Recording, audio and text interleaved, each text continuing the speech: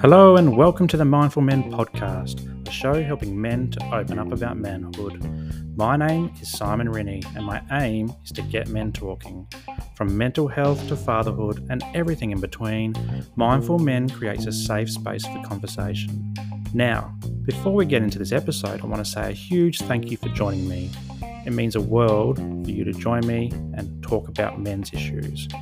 And if you love what you hear, please subscribe and share the episode with your mates. You can also join the conversation on Instagram and YouTube, and I'd love to connect with you there. But for now, sit back, relax, and let's get mindful. G'day guys, and welcome to another episode of the Mindful Men podcast. I'm your host, Simon Rennie, and today we're getting mindful about mental health. And because we're talking about mental health, it's probably a good time to just remind everyone that if you are triggered by anything that we talk about in today's episode, feel free to skip. You don't need to listen to the whole episode, but if you do stick around, make sure you reach out to your support networks afterwards. And I'm really excited. I've got Jeremy Godwin from New South Wales. How are you going, Jeremy? I'm very well, thank you, Simon. How are you? I am very well, and I'm really excited that you're here because, Jeremy, I love your channel both on YouTube and Instagram, and you do an amazing job of making mental health really simple to follow and engage with. So one bloke to another, thank you for talking about mental health, but also for the work that you do. Thank you. Now, you're a writer, a podcaster, a YouTuber, and do you have your own private practice? I do. I actually work 2 days a week seeing people as a counsellor and coach.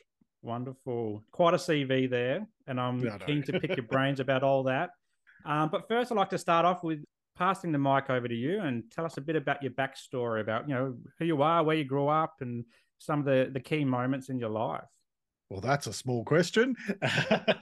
So, as you said today, I'm a writer, podcaster, YouTuber, and counselor. Originally, I worked in the corporate sector, and if I kind of take a brief step back from there, I grew up in Sydney, and then around the age of 25 moved to Melbourne. I say around the age because it was literally like 3 weeks before my birthday.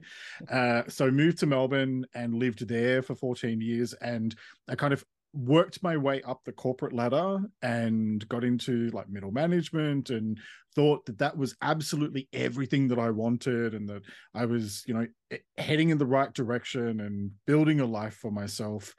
And unfortunately, one day, it's not like this came out of nowhere, but one day I went to work and I could not function. And it was quite weird. And I remember I was sitting in my office and I sat there, put my head in my hands and just thought, I cannot do this. Mm-hmm. And I got in my car and drove home, and I actually lost the 25 odd minutes that it took me to drive. I don't remember it to this day, and thought, this is really weird. I don't know what's going on. And the next few weeks were some of the toughest of my life. And glad that you said the trigger warning at the beginning, because I'm going to be very upfront very early on in our conversation. Over the next 2 years, I was suicidal. I was severely depressed and anxious and borderline agoraphobic, didn't want to leave the house, and all of these things that were going on. So it was a really challenging time. As part of that journey, I was not able to continue working. I was barely able to leave the house to go to the mailbox. Mm-hmm. So working was quite a challenge. And that meant that I had to leave my job and I had to try to work out what the hell I was going to do with myself. Yeah.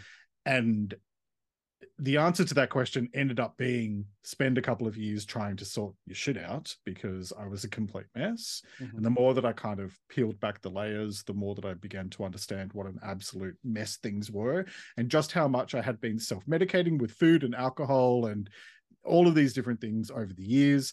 And long story short, that then brought me to a place where I decided to go back and study psychology and sociology, and took me down a different path, and here I am today. You're in the corporate space, and would you describe it as a burnout type thing, or what specifically was it about the work? Was it work, or was it more than just work? It was more than just work. So there were a number of different factors.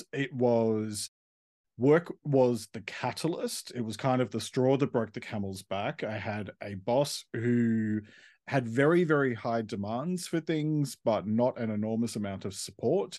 Mm-hmm. And I felt that more and more expectations were being put on my department with less money. Yeah. And funny how it works in the corporate world. And I just wasn't coping. And instead of being able to find the strength and put my hands up and say, I am not coping with this, I took it upon myself to try to be the one to fix everything. And that made things a lot worse. But at the same time as all of that, I was in a complete financial mess. And again, I kind of briefly mentioned about the fact that I had been doing things that were self-medicating and unhealthy for myself over the years. One of those was a ridiculous amount of spending. I was a couple of $100 shy of $100,000 in debt. Mind you, I was earning a six-figure salary, but I was spending money more than I was making it. And a lot of that was about trying to compensate for the fact that I was completely and utterly miserable in my life. Yeah. But the primary issue for me was a whole bunch of family stuff that had never been dealt with. My mother was both physically and emotionally abusive. My father cut me off. And then, after sort of both of us being stubborn for a good 3 years, he passed from cancer. So I kind of never resolved that. Anyway, so all of these things that at the time I knew weren't great, and I knew they were doing me damage, but I kept telling myself that I was okay, and look how strong I am, and I'm able to cope, and I'm able to push my way through all of this. And the reality is that I know in hindsight that I knew how bad I was, but I was determined that there was nothing in this world that was ever going to make me admit that there was something wrong. Yeah. Why do you think that might be the case? I mean, we could spend an hour and a half just talking about that, but long story short, both of my parents were shitty people, and I was bullied throughout high school, and I very quickly learned from an early age that I needed to succeed and do so on my own terms in order to make something of myself and make a better life for myself than what my parents accepted. And I grew up in extreme poverty. My parents divorced when I was 7. I lived in public housing. My mother was on a supporting parents pension. And there were times where we didn't have anything to eat for 2 or 3 days in a row before payday. And so coming from that kind of a mindset, and also a mother who prioritized her own needs financially and emotionally over other people's, and being an only child, I just had this drive that I knew I could be better, and that I should be better, and that I was not going to let myself be stuck in that trap of that type of a life. Yeah. There was a lot of anger that went with that as well. And I didn't realize that until years later when I went through therapy. And, I still go through therapy now as well, even though I work as a professional in this space. Yeah. At any point, do you think that being a guy might have also contributed? Because I know a lot of the guys I speak with, and Mindful Men is a concept around supporting men to open up and talk openly and candidly as well. Yeah. And for me, I sat on my mental illness for 20 years before I got the courage and also the push from my wife to go and speak to somebody for the first time. And it's been 10 years this year since I first went into that GP and said, I think I've got mental health issues. But yeah, so I sat on that for 20 years. And a lot of that was growing up in northern suburbs of Adelaide, so very working class, and living with, I had 3 brothers, and we were all very kind of like those alpha male type household. We played footy, and to be a man was to be hard and tough and all this type of bullshit, really. And I think some of that for me was being a man, and men aren't meant to talk and stuff like that. So that kind of kept me away from talking about it. But did you find anything like that, or was it completely unrelated to who you are as a person? No, I think that there's definitely there's some similarities in the respect that although my experiences are quite different, like I said, only child, also I'm gay, and I was very comfortable and came out at a very early age. But in spite of that, I grew up in the outer suburbs of Western Sydney, which is very, very rough. Where I grew up is very rough. And other people knew that I was different before I knew that I was different, before I understood what it actually meant. And so when you spend your life regardless of whether you're male or female, but I think that as men, we tend to have this a lot more. When you spend your entire life being told that you are supposed to be a particular way, and if you don't necessarily conform with that particular type of way of being, you're constantly on, well, okay, my experience was that I was constantly on edge. I was not safe anywhere. I was not safe in public because, you know, it's not like I was walking around being super flamboyant or anything, but just there's almost it's like people can smell it a mile off. But do you know what I'm saying? Yeah. And so I was not safe at school. I was bullied relentlessly and physically quite a fair bit. And then I wasn't safe at home either.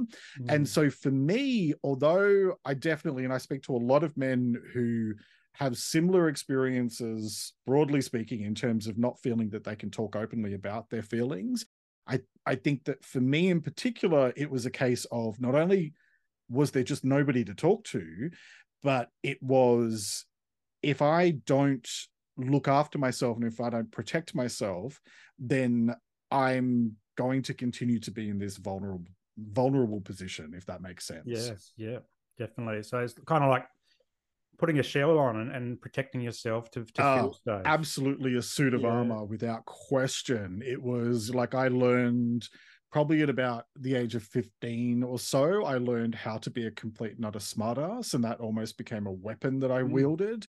And I also began to learn at probably about the age of 17 or so, I began to learn that even though everything that had happened with being bullied and also at home had made me quite introverted and quite shy and retiring, I found that when I drank, that brought out a very different side of me and people responded positively, and I took that and I ran with it.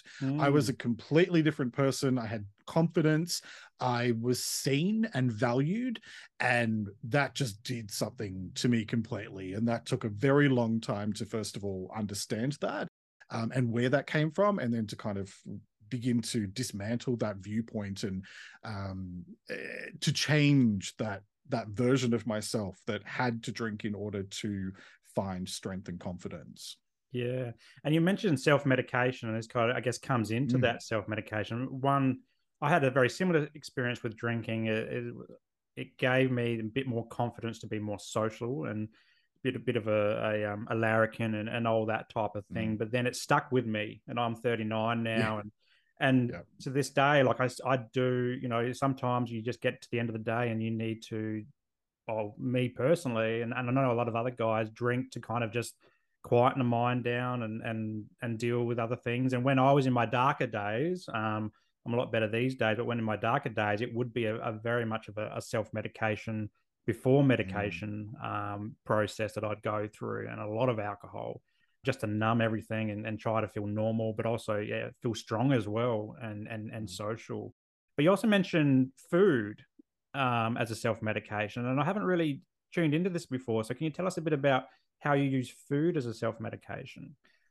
Absolutely. I mean, food is still an issue for me. I'm currently in the middle of a cycle where I've relapsed back into emotional eating, and I've stacked on a massive amount of weight as a result of that. So currently working with my therapist around all of that. Food for me was love.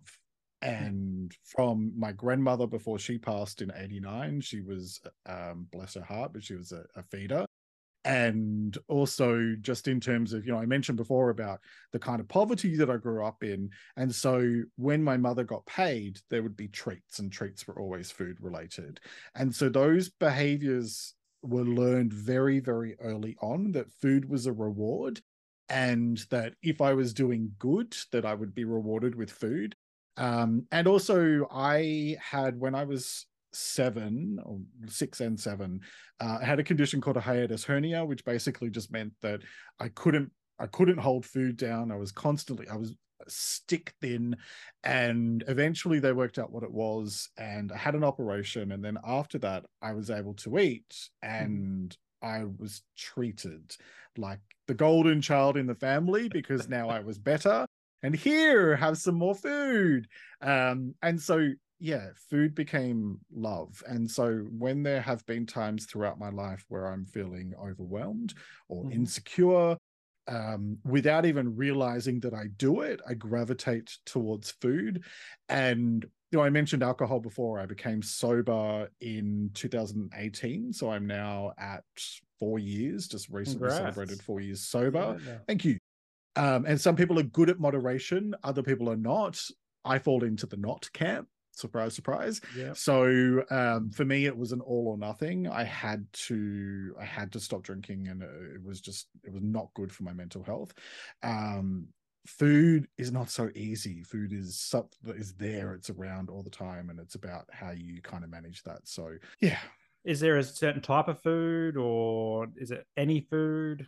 Not particularly, but basically, I mean, we're not talking about sitting down and eating 6 apples. We're talking about, the junk food aisle will get heavily shopped. And I don't know. It's a weird thing. It's almost like there's a kind of dissociation that happens when I go and buy stuff. And like I said, I'm currently working really hard on it in therapy and monitoring what I eat. And, my insecurities were triggered quite strongly a few months ago that led me back into a relapse around emotional eating. And so at the moment I'm still kind of processing this particular bout, if that makes sense. Yeah. So it's 2011 and you have your breakdown, would you call it? Yep. And breakdown, I will call it that. And it led to you studying again. I'd love to hear a bit about the study and what drew you to go, okay, I want to go study. You did psychology and sociology, I understand. I did indeed. Yeah. Tell us about that mindset of this period and going into study and then what's led on from there. Yeah. Well, basically 2012 was when I left my job, and then went through therapy and couldn't work. And 2013, I thought that I was feeling better. And so I started applying for jobs and dipped my toe back into the corporate sector and lasted a week and a half in a job, and realized, oh shit, I'm not even remotely capable of doing this. And so then I sat down with my partner and had a really long conversation about what the hell am I going to do. And my partner had recently been made redundant. And so it was just one of those things where everything became sort of at the exact same time. We were both having conversations about what is next. And so I had found throughout the process of going through therapy in 2012 and 2013, I found myself really appreciating what my psychologist did. And I remember there being a point, probably about maybe, I don't know, five months or so into therapy, where I sat there and looked at what he was doing, and I kind of felt like I stepped out of myself and looked at the situation, and I went, oh shit, that's what I want to do. I really feel like I could do this, because at that point I was not even remotely near feeling better, but I was starting to feel well enough that I could look at things more objectively. I wasn't in crisis mode anymore. And to see the journey that he had taken me on in that short-ish window of time, from being suicidal to being able to think about my future, and objectively so, it felt really exciting, and I felt a really strong pull towards that. So I went off and had a look at what was involved in becoming a psychologist. And I had never gone to university. I had applied, leaving year 12. I had applied to get into a journalism degree, and very quickly realized that I just wanted to get a job and get out of home. And it was a safety issue as well as an emotional health issue. And so that's exactly what I did. In fact, I got a job halfway through my high school certificate exams, which I didn't do too well in my exams because I was too busy working, but that for me enabled me to take those steps and get out. So there'd always been a part of me as I'd moved up the corporate ladder that was a little bit self-conscious about the fact that I didn't have a degree under my belt, and I was completely self-taught around business. And especially working in operational management and training and recruitment, there was a lot of stuff where, I'd done courses here and there and diplomas and things like that, but an actual degree was not. Everybody else around me seemed to have them, and I felt it felt really obvious that I didn't have one, but Mhm. nobody really gave a shit. That was just more about me than anything and my insecurity. So I kind of thought, okay, well, if I can't work, what am I going to do? And started to look at what my options were, decided to do a psychology degree, got into it, did the first year of the psychology degree and went, look, I like this, but there's a lot involved in becoming a psychologist. I think I might add sociology on so I've got something so I don't go insane. Because I'm a bit of a nerd about understanding us as individuals and then all of us as a collective group and how that fits in with one another. And I did organizational behavior, I think, in my first or second year, and I went, oh, I like this. So yeah, ended up bolting sociology onto it, and then here we are. Wow. Did you find going to study at university kind of enlivened the mind? I felt when I had started my Masters of Social Work, so I did a Bachelor of Social Science way back after high school. Then I had 15 years or so in the public service. And then in 2018, I thought my brain felt dead. It felt like it wasn't learning anything new. I wasn't going anywhere up the ladder. So then I thought, and I always wanted to work in mental health. I just didn't know how to do it. And I stumbled across this social work degree. And then as soon as I sat in, I think one of my first lectures was mental health, actually, and started conceptualizing me within not only my own little bubble of me and my family, but also me and community and in the world. And then you got all these, capitalism and feminism and all these isms and all All that the type of stuff. isms.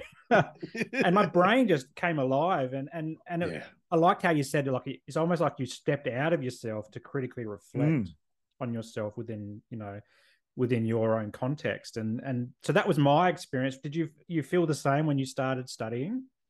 Absolutely. It was the weirdest thing I'd ever done. Simply because when you go off and do a diploma level course, and I'd done one through TAFE, and I'd done another one through like an independent provider, a private provider. And so it's very different. Your hand is held through all of those. Whereas when you go to university, the information is so vast and you need to very quickly adapt with critical thinking skills. And I think that's the thing that, like, completely random comment that I'm about to make here, but I think the critical thinking skills is actually something that's kind of like missing a lot. And so being able to, in general, anybody being able to spend time developing their critical thinking skills is going to open your mind and get you to think about different perspectives. So yeah, I found it incredibly enlightening. I did mine through distance education. But I started it when I was living in Melbourne back in 2014. And so it was, I had an opportunity to go to campus a few times and obviously going for exams and things. And it was weird because you'd walk in and at the time I was 36, and I'm now 46. And I don't think those numbers add up. Anyway, I was in my 30s, something like that. I've lost track of my age at this point. It happens I am as you get currently older, 46. I know that much. So anyway, so I'm in my mid to late 30s and going into exam rooms where everybody's like basically half of my age, and it felt really weird. But again, like I said, I did distance education. So we left the city in 2015, which meant that the bulk of my degree was done in a room not dissimilar to this in the middle of the countryside. And the only time I ever saw a human being was when I went to an exam center. So yeah, it was a weird experience. Going from someone who got a job, through your high school certificate, and then having your career, having your breakdown, and then going into a higher education environment, was that daunting in itself? Oh, absolutely. You want to trigger every single insecurity that you have. Yeah.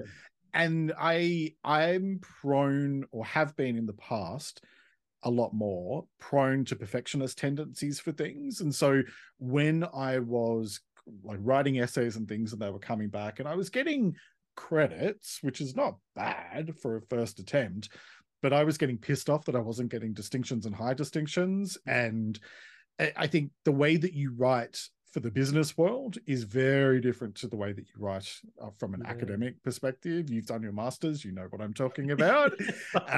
As it's just you're writing for a different audience, and there's different considerations that you have to put in. And my writing style in university as well as now is very practical in its orientation and just very, I will talk until the cows come home, but I have a point and it's very direct. Whereas in uni, you need to very much be able to look at all sides of the argument. Whereas I'm kind of like, let's just sift through all this nonsense shit and get into the actual heart of the matter. And here's some evidence that backs that up. So yeah, it's a bit of a challenge. Yeah, and I remember going back. Well, the first time I went to uni, I was barely there. I would go for the bare minimum lecture tutorial, and then I'd go off to work myself. And I was probably working more than I was studying at the time.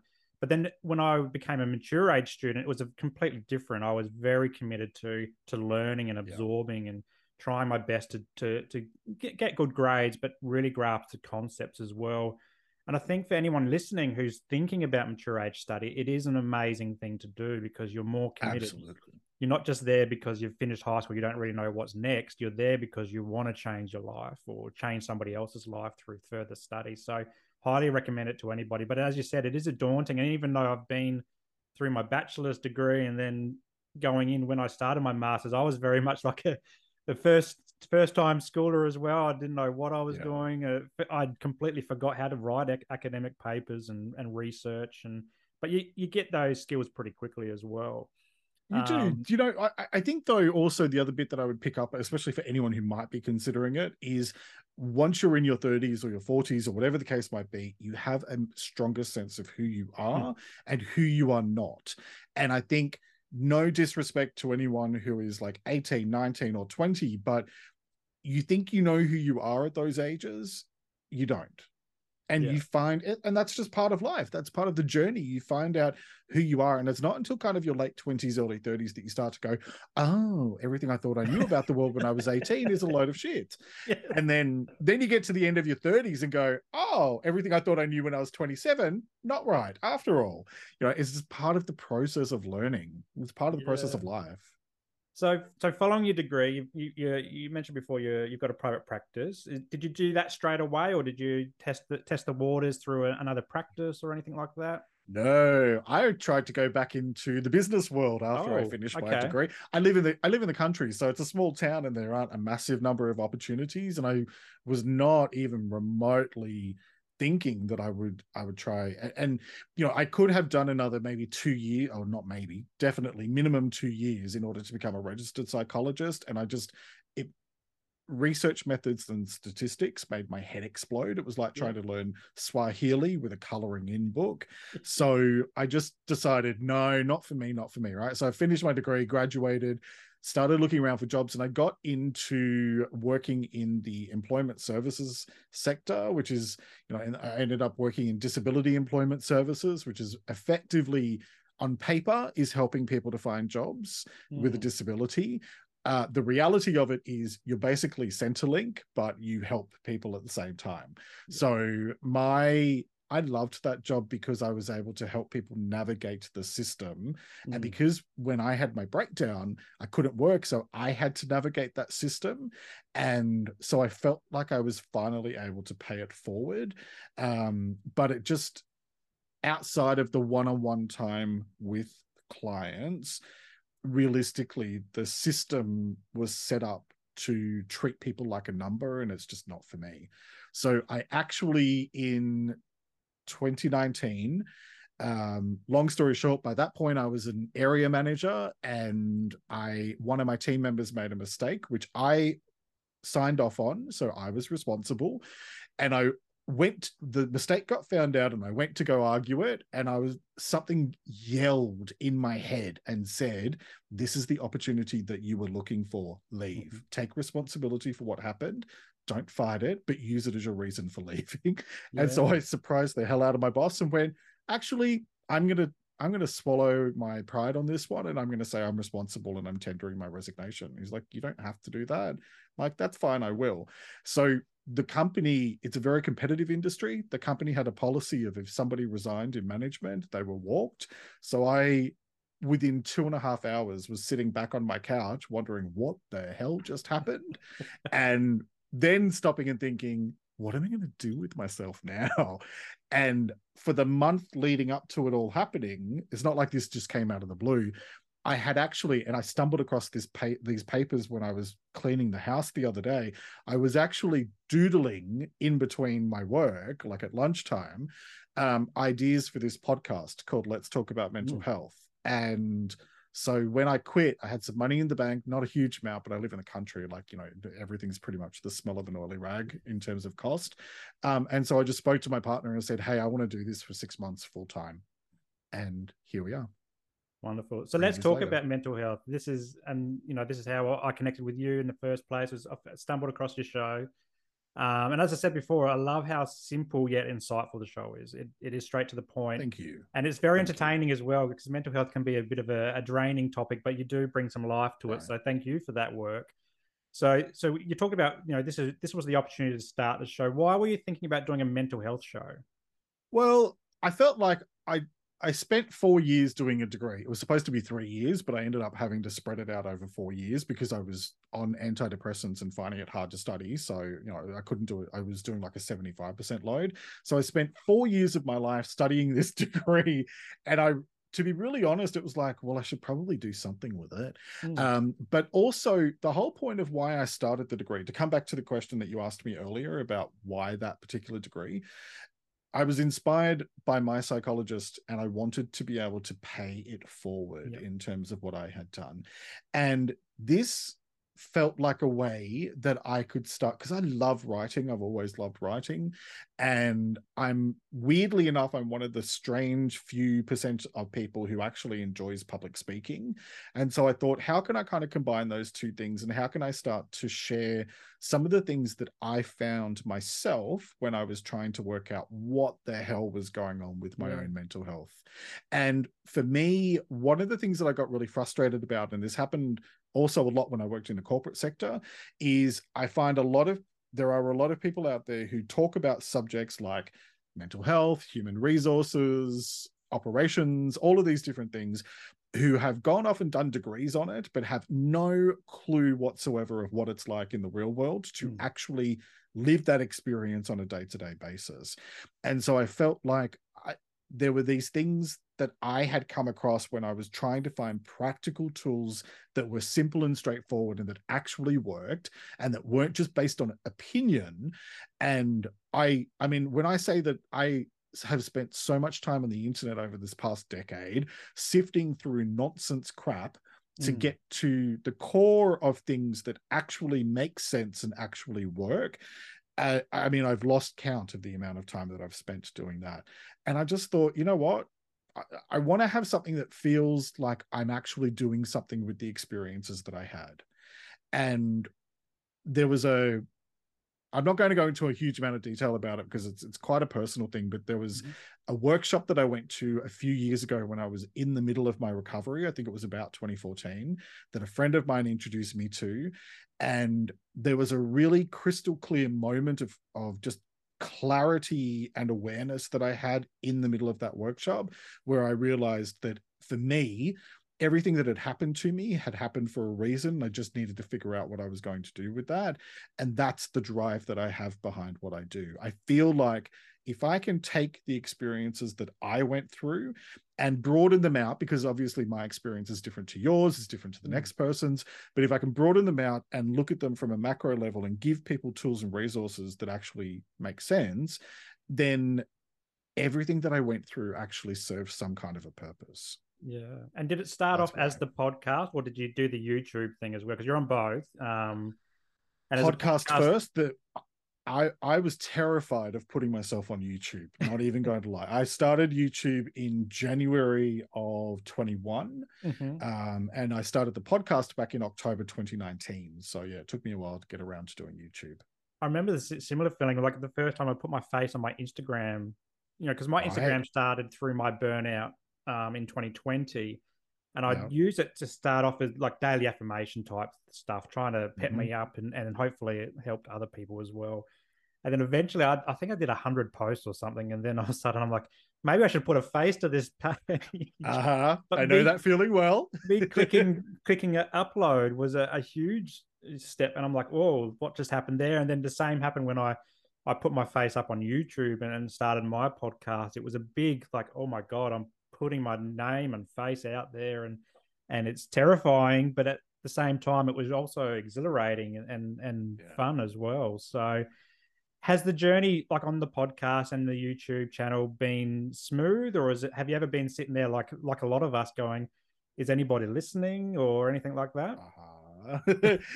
Yeah, definitely. Look, the first week I had 4 listens, and one of those was me testing the audio. So it was really 3 listens, right? And then the following week it was, I can't remember off the top of my head, I think it was like 10 or 12 or something. And I was so excited because I'm like, look, 300% growth. And so, you know, it took a really long time in terms of quite a few months where it was struggling around sort of like 150 listens a week. Now, I don't think it matters how big your show goes when your heart is really in what you're doing and you're really emotionally attached to it. Like I now average over 30,000 a week, and I have listeners in 172 countries worldwide. And I still have insecurities when it comes to the numbers.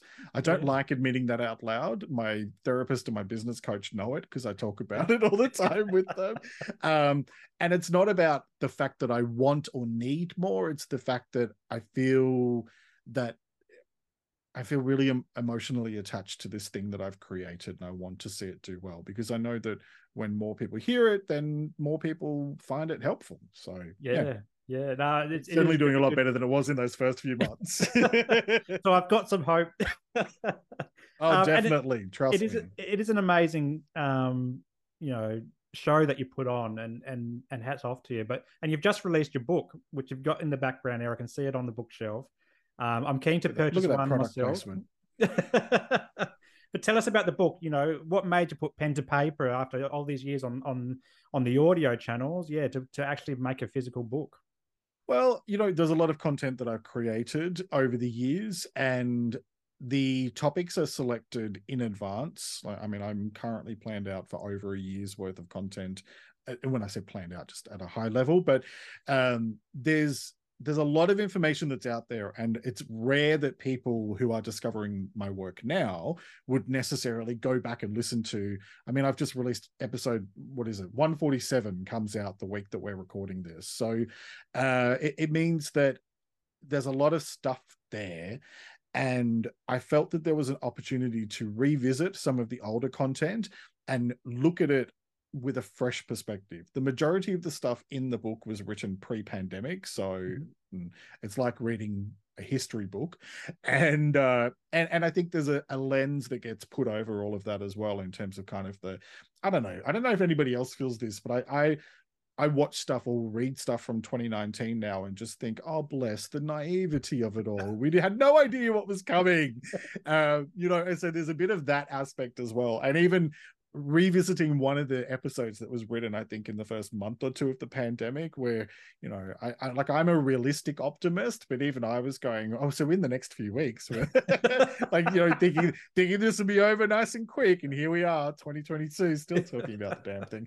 So, but I think that's been really life-changing. And so what I wanted to do was to take some of the topics, but weave them together as a narrative in a very different way. So what I look at is the foundations of well-being, your relationship with yourself in terms of your internal world, and then your relationship with others, so the external world. And all of the content that is in there, although they are older episodes that I've created, they're all reviewed and revised. So there's brand new content that's been added as well. It's pretty much a kind of, I grew up with choose your own adventure books, and I've realized lately that I have been doing the whole choose your own adventure thing so much in my work. And so it's an opportunity for you to be able to kind of dip in and out and pick the pieces that work well for you, give it a go, see if it works, come back, try some new things, build on it over time. Yeah. And do you put much of yourself and your story in the book, or is it more just a high level look? Absolutely. I mean, look, I do it in the podcast and YouTube as well, but definitely in the podcast. I don't think there's a single episode I've ever released where I haven't told some kind of a personal story. There are times in the early days where I was kind of like, oh, am I oversharing? And then it got to a point where actually, I think it might have been around episode. I'm looking up because I've got all my episodes listed because I do tend to kind of reference back rather than like repeating the same thing. I'll say, hey, if you want to talk about perfectionism, go check out episode 98. But I think that the turning point for me was the grief episode, which was all the way back in episode 26 in early 2020. And I had just lost my cat at the time. And like I'd picked the topic months in advance, and then it just happened to coincide that it was the week that I'd lost my cat. And when I say lost, she died. I'm not saying that she just disappeared. So show up 10 years later.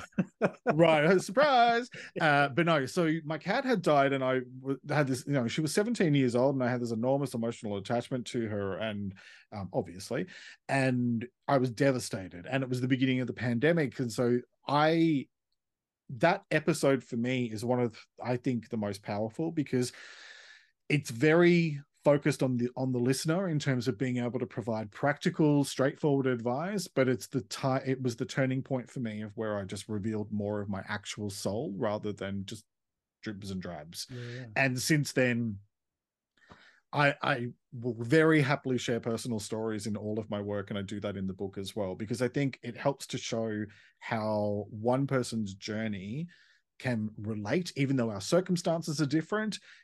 We have similarities. In the social work space, when I was studying, and we used to get told a lot that not to bring too much of ourselves into our work, and I'm now thinking more about into your private practice, and without you telling any detail of the clients that you work with or anything like that. Yeah. But is it the same in psychology, where they want you to separate yourself from the therapy you provided? My sense is that the more, well, not too much, but if we provide a little bit of ourselves in therapy, but also in the work that we do on Instagram, podcasts, and all that type of stuff, that we can highlight that shared lived experience, and there's a real great value in that shared lived experience. Do you find the same in your work, or do you keep them separate? No, absolutely. I do. I'm very hyper conscious when I'm working as a counselor that day one of the diploma for counseling is basically words to the effect of not projecting your own life experiences onto others. And I 100% agree with that. But the key word there is projection. I do not project. I do not assume that my experiences are the same as your experiences. What I do believe is one of the things that has time and time again come up in feedback that I've received from people on social media and emails and whatever has been that there's a level of connection that they have with me, even though their circumstances might be different. The fact that someone has been through something similar helps them to see that there is a light at the end of the tunnel, and it's not a train. So it's very much, I think that there is a fine line. And I think that as a practitioner, if you approach it thoughtfully, you can do it in a way where you are very considered in what you choose to share or not share and how you do so. So I just had a client last week where I felt it was appropriate to share a personal story, but used it as an example and then used it as a starting point to get the client to talk through their own journey and possible options. And it was just a lot more effective. And I mean, you're talking about people, and I think there's an expectation for us as professionals that we have to be detached. And I've been on the other side of the table as a client. And when you've got somebody who is detached, you sense it a mile off. Yeah. So, but don't just jump into it without any kind of thought, because people aren't paying to hear about your life. They're paying to hear about theirs and solutions. But you can do that in a way that is personable and connecting, as long as you do it thoughtfully. Yeah, I felt the same when I've been through psychologists, counselors, but when I went through my burnout, I specifically chose a mental health social worker because I was doing the social work degree. So I understood the language as well. But I found one that was experiencing burnout, and she shared a small snippets of her burnout, and it just made the process a lot easier to understand what was going on within me, but also see, as you said, see that light at the end of the tunnel that's not a train. That's hope Correct. and recovery and so forth. So yeah, for any practitioners out there, and I talk to a lot of social workers on this podcast and psychologists as well. Is yeah, I liked how you said don't project it, just use it, thoughtfully and within context, and as maybe a thought provoker or a conversation starter or even a critical reflection moment as well. It's a highly powerful tool. But Jeremy, where can people access you, or where can they find you? I know I've got your link to your website, and I'll be putting that into the show notes. But what about your private practice? If people are listening today and they're interested in working with you, are your books open? At the moment, I'm not actively taking on clients. However, that doesn't mean that I won't be at some stage in the future. So you can find me at jeremygodwin.com.au. I do have a separate website for the podcast, as you mentioned, which is let's talk about mentalhealth.com.au. But you can also find me on social media. So apart from the podcast that I release, which is Apple Podcasts and Spotify and all of the platforms, and my YouTube, so I'm on social media. So I post daily over on Jeremy Godwin Official, where I do daily reels that are life advice that doesn't suck. I'm fairly blunt and I love straightforward. that as well. I do love that. Thanks. And then I also post additional mental health focused, value-based sort of like action stuff on LTA Mental Health, which is the podcast official account. Awesome. We'll put all the links to that in the show notes for anyone who wants to touch base with you or check out your work. And I do highly recommend check out your podcast. It is great. And yeah, socials as well. But two more questions and I'll let you head off for the rest of your day. Thinking about your journey, and I want you to picture a listener out there who might be struggling with their mental health. They've never got help before, and they're not really sure where to start. What's some words of advice that you could give based on your own experience, and both professional and personal, to maybe help them take that first step towards a recovery? It's a big question. And I think if you've never asked for help before, that's the biggest hurdle. It's the fear factor. It's the being concerned of being judged and all of those things. But what I will say is people who care about you through thick and thin. And if you aren't doing well, let somebody know. Speak to your closest friend. Speak to a family member who you have a good, solid, positive relationship with. Find someone who you love and trust, who is supportive and non-judgmental, and just tell them you're going through a rough time and see where the conversation goes. Because it's that first time of opening your mouth and saying, I'm not coping, that's the hardest. And when those words finally come out of your mouth to somebody else and you are seen and valued and supported, then you'll begin to find the strength that you need to be able to take the next steps. One of the greatest conversations that I ever had was with my GP when I finally admitted after a few months to myself that I was going through severe anxiety and depression post breakdown, but I had not admitted it to my doctor, and I had just focused on the physical symptoms, and he couldn't work out what was wrong with me. That's why. And then I actually sat down with him and said, look, I need to be really honest with you. And I told him everything that was going on. And I mean, I've been seeing this same doctor for a few years at this point. And he leaned over and put his hand on my shoulder and said, you'll be okay. And I burst into tears because I felt relief. And I felt like I didn't imagine that I would receive such kindness. And it was the turning point. It was the moment that I was then able to start to find the strength to tell the other people in my life that I needed to tell. And it was also the point where I found the strength that I needed to make the changes that I needed to make. So start with that first conversation. It's the hardest possible one that you will ever have. But trust me when I tell you that things can get better, and they will get better, and they do. Perfectly said. And that was my exact experience 10 years ago. So certainly is the hardest, and it gets easier every single time. Doesn't make it any easier to talk about. Like, we're talking about painful things, but just the act of talking gets easier over time. So it does. Now, the last thing I'll ask you is I love to ask every guest that I have is for you to plug something that makes you feel good. So it doesn't have to be a mental health thing or anything we've talked about today. And the idea is it gives value to the listeners out there who might be looking for something to cheer them up today or whatever. So what's something that makes you feel good at the moment? My go-to is the TV show What We Do in the Shadows. I am obsessed. So if you're not familiar with it, it's an adaptation of the New Zealand movie from a while ago, like 10 years ago or something, of the same name by Taika Waititi. And it's an American TV show, but it's got like the guy from The Office, Matt Berry is in it. And it's a bunch of vampires living in a dilapidated house in Staten Island in New York, and they're just idiots. And it's like it's a mockumentary, and it's the dumbest thing I've ever seen in my life, and I absolutely love it.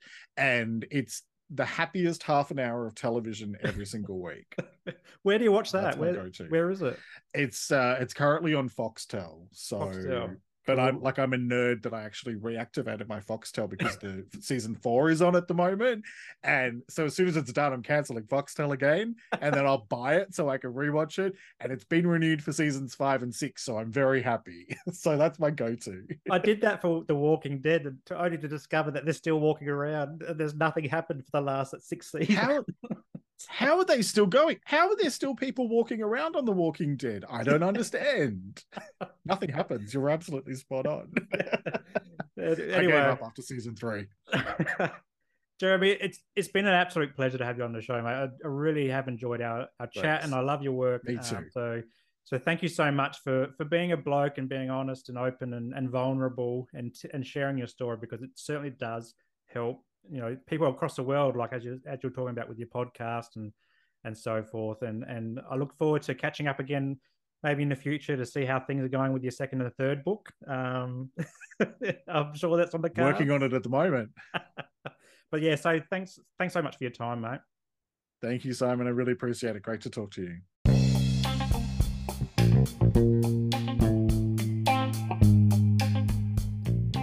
If you enjoyed today's episode, make sure that you like it and leave a comment, and then share it with your mates. Also, subscribe to the channel and hit that notification bell so that you don't miss a moment of future episodes to come.